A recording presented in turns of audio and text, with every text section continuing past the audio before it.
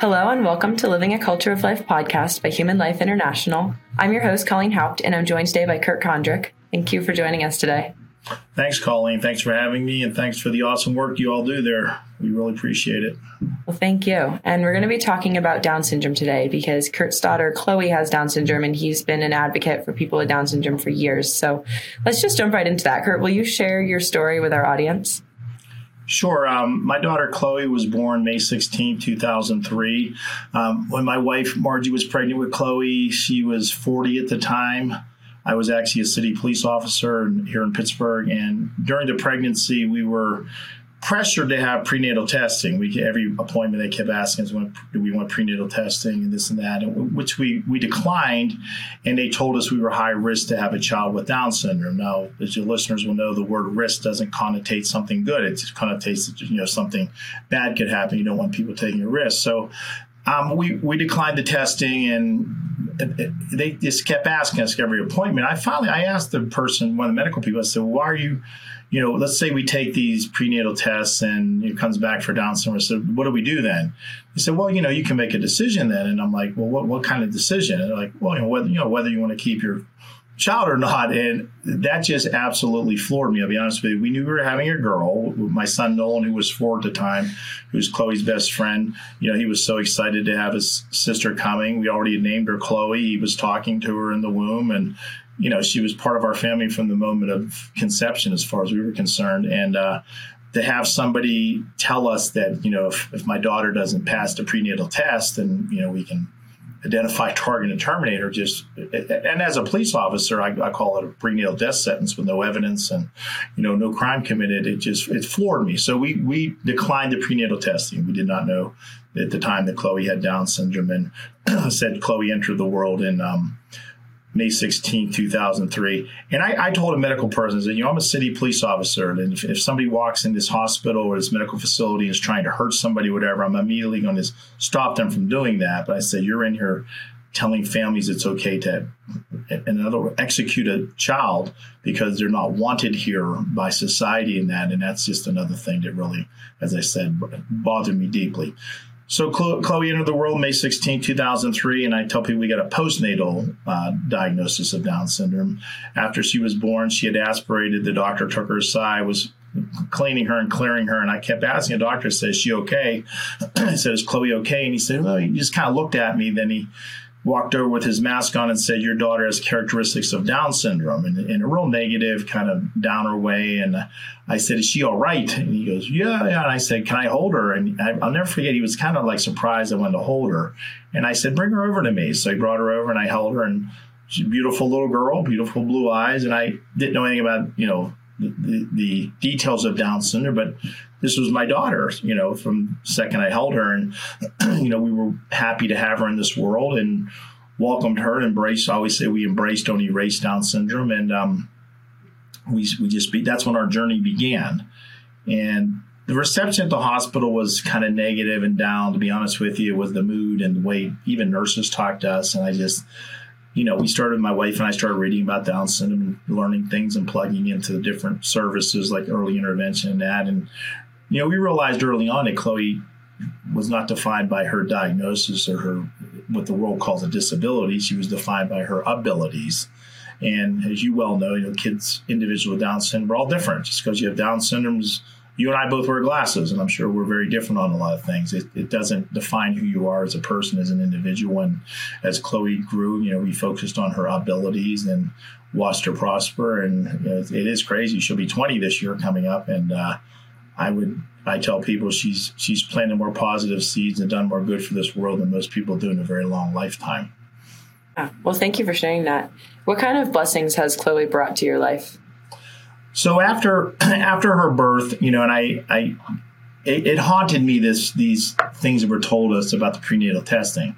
So I started connecting with families. Actually, your mother was somebody I connected with, and other people in the Down syndrome community. And I just through the internet or through talking to them in person, and I asked them, I said, well, for the people that had the prenatal test, I said, what happened after you had the prenatal test? What did they do? And they said, every person I spoke to, whether it was in my state of Pennsylvania or across the country or even internationally, every single person told me they were at that point pressured to abort the child. And that just, like I said, that deeply troubled me. I thought, man, it's prenatal eugenics. That, nobody was told anything good. Nobody was given positive information. Nobody was encouraged to keep the pregnancy. They were all told to, to terminate the pregnancy. So I just, as I said, Colleen, it just deeply bothered me. And I started thinking and praying about what I could do to change this. So at the time, God just kept pushing me. I often tell people, I say, when I was younger, I had my life all planned out. I knew exactly what I was going to do, exactly where I was going to be. I was going to be a police commander and retire and be a consultant, all this stuff. And I said, but the crazy thing is, from the moment of conception, God had my life planned out. He had it arranged, just like it says in Jeremiah 1:5. He had it all planned out. And just like he had Moses' life planned out, Jonah's life, Joseph's life, Mary's life, and it wasn't what they had planned, it's what he had planned. And if we follow the plan that God has, it leads to amazing things.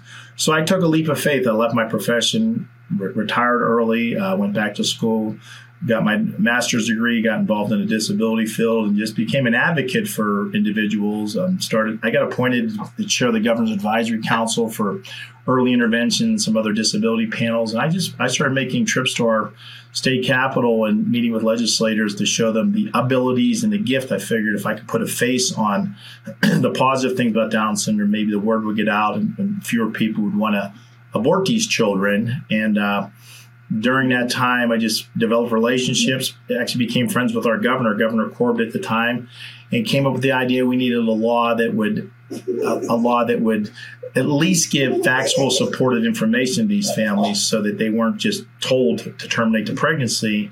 And that was the genesis of the Down Syndrome Prenatal Education Act, which we wrote up really on a legal pad and started circulating it around. And the governor said, let's call this Chloe's Law. And I said, okay, that sounds good. So we put a face on it, and we started that in the fall of 2013, and we got it passed. It was God's law. We got it passed in the House and the Senate, and it was on the governor's desk that summer of 2014, about 7 months later, and was signed into law, Chloe's Law.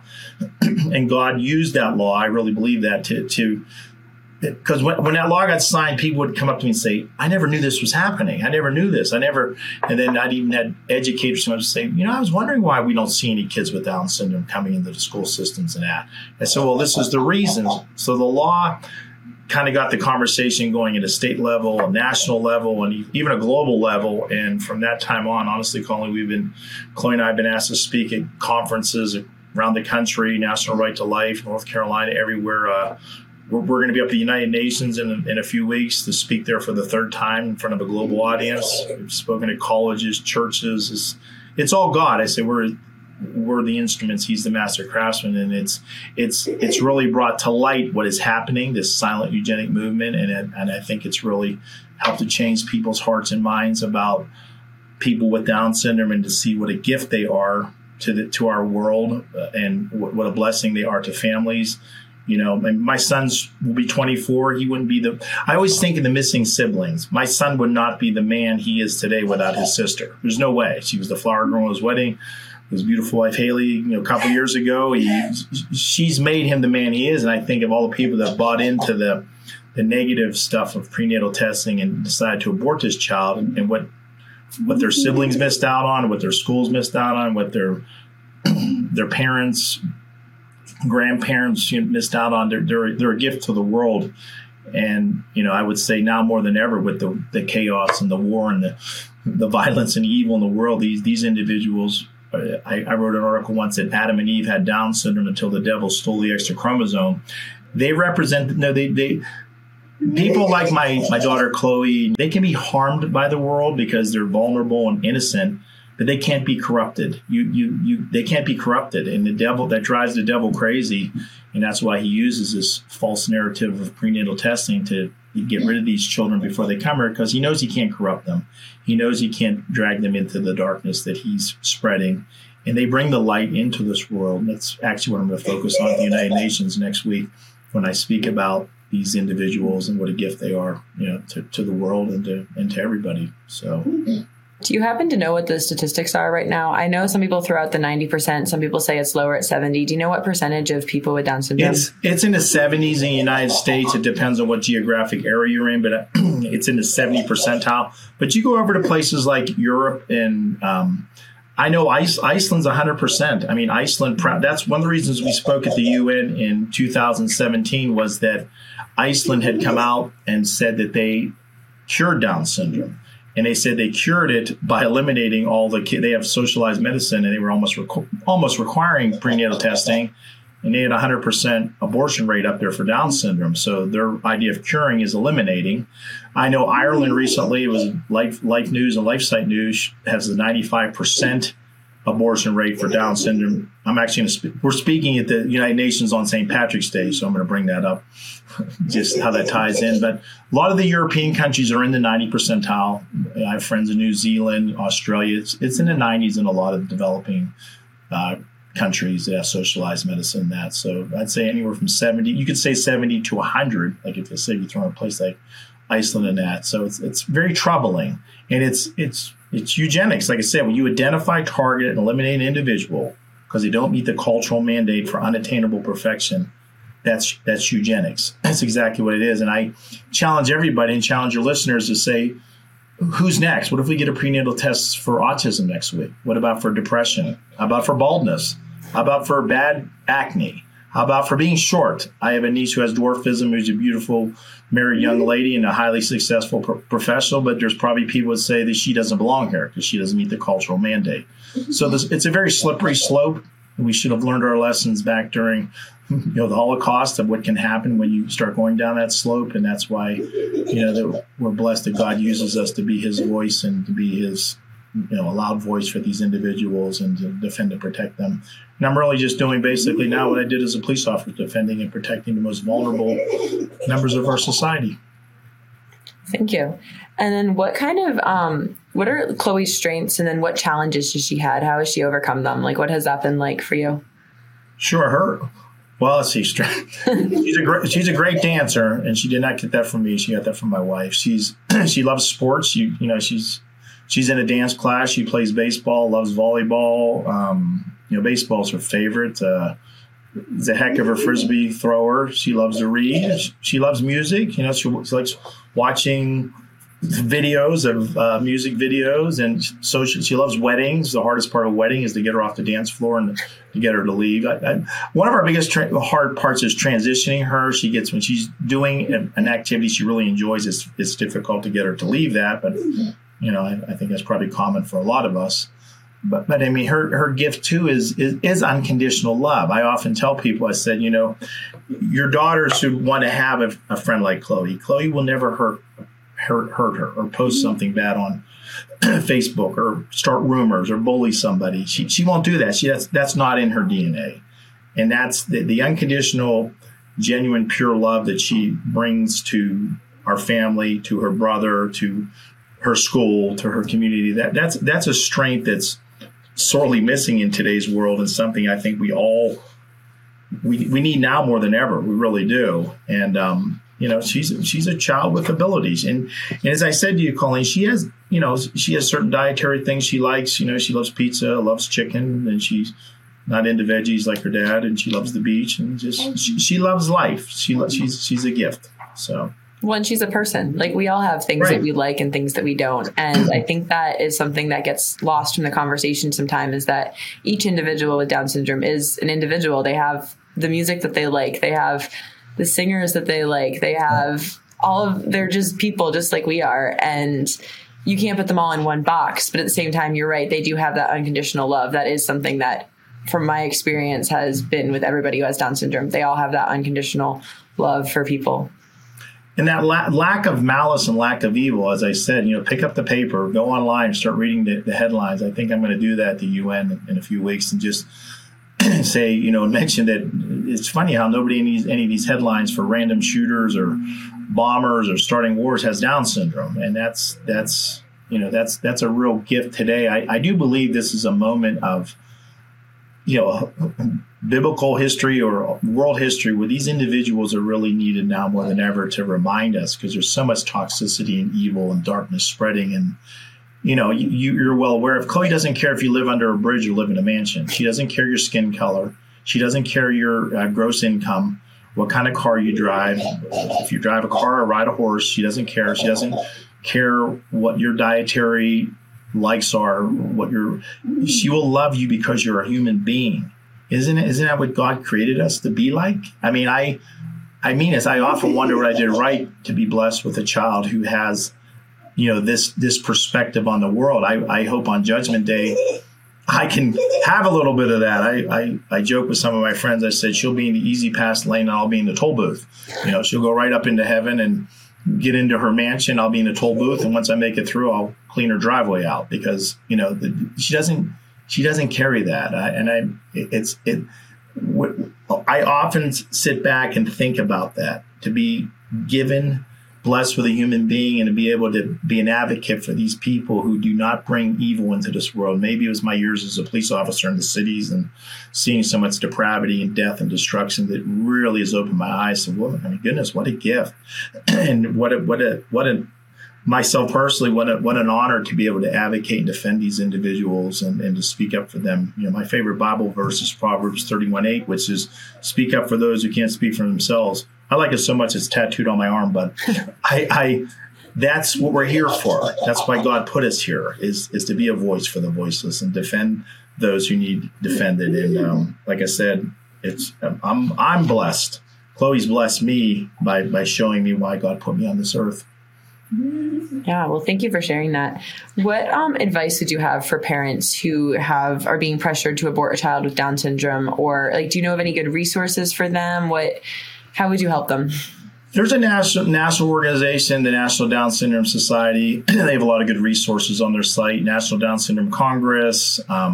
There's the Jerome Lejeune Foundation is an excellent resource. As a matter of fact, they have a new president, just took over, Daniel, who's excellent. I know he has a daughter with Down syndrome, and they're a very pro-life organization, But also every state, I'm sorry, my daughter's laughing a little bit in the back. She's with me today, but every state has early intervention programs and the supports and services that are available out there. I would encourage them to connect with those. And if there's a local Down syndrome association, to connect with that, and to connect with parents. I'm sorry, I know we put a lot of credibility and credence in medical and experts and stuff, but they're not always who we think they are. Just because you have a degree does not make you necessarily an expert on life and on faith. And connect with your church and connect with people who are of like mind as far as where you're at as a person. And that will make the difference is those personal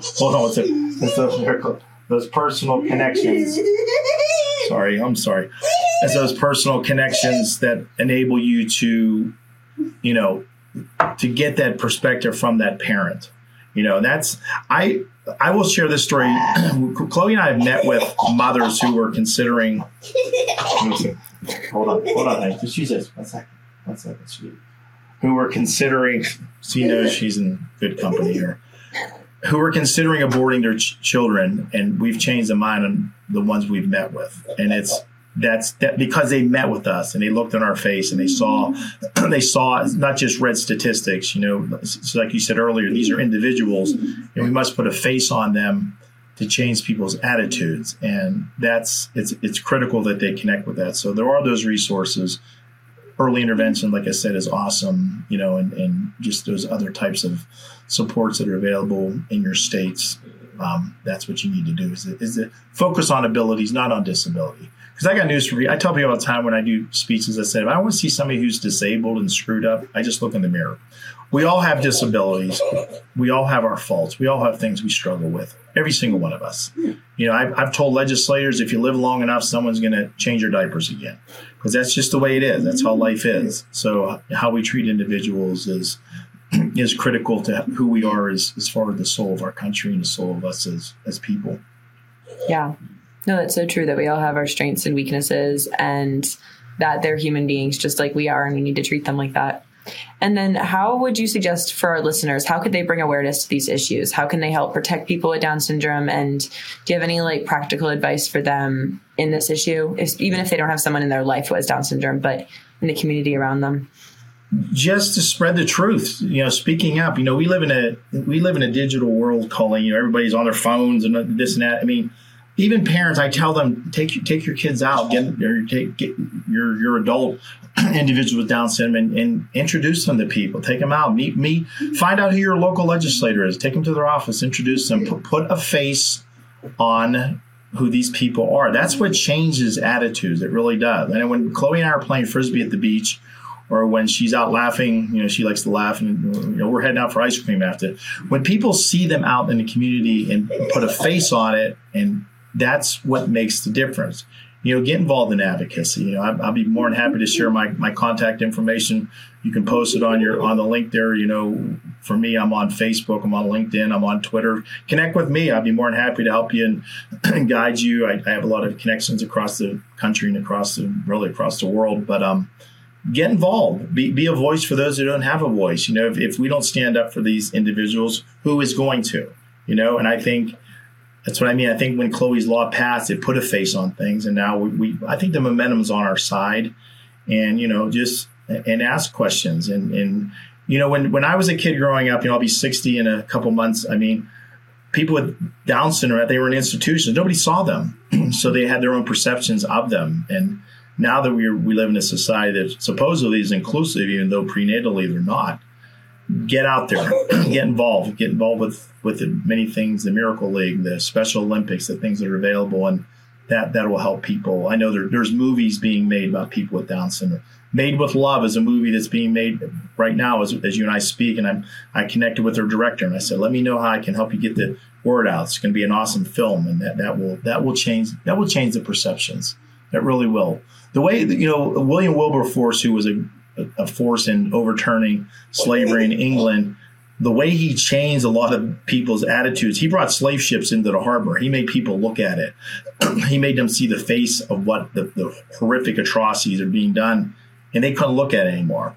And when I have people look at my daughter's face, which I will do, and say, I want you to tell me my daughter is any less human than you and any less equal to be here on this earth. And that's what makes the difference. That's what changes people's attitudes.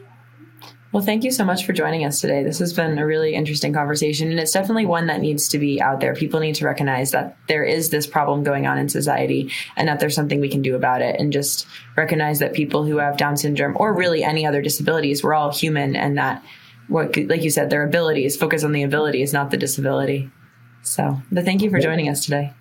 It's an honor, and I like I said, I thank you for the work that you all do, because it's priceless, and you will be blessed by continuing to get the word out and by continuing to tell people, the truth about our most precious, priceless national treasure. You know what it is? Human life. And when we as a nation and as a global community, if we don't defend and protect our most priceless treasure, then we're going to fail.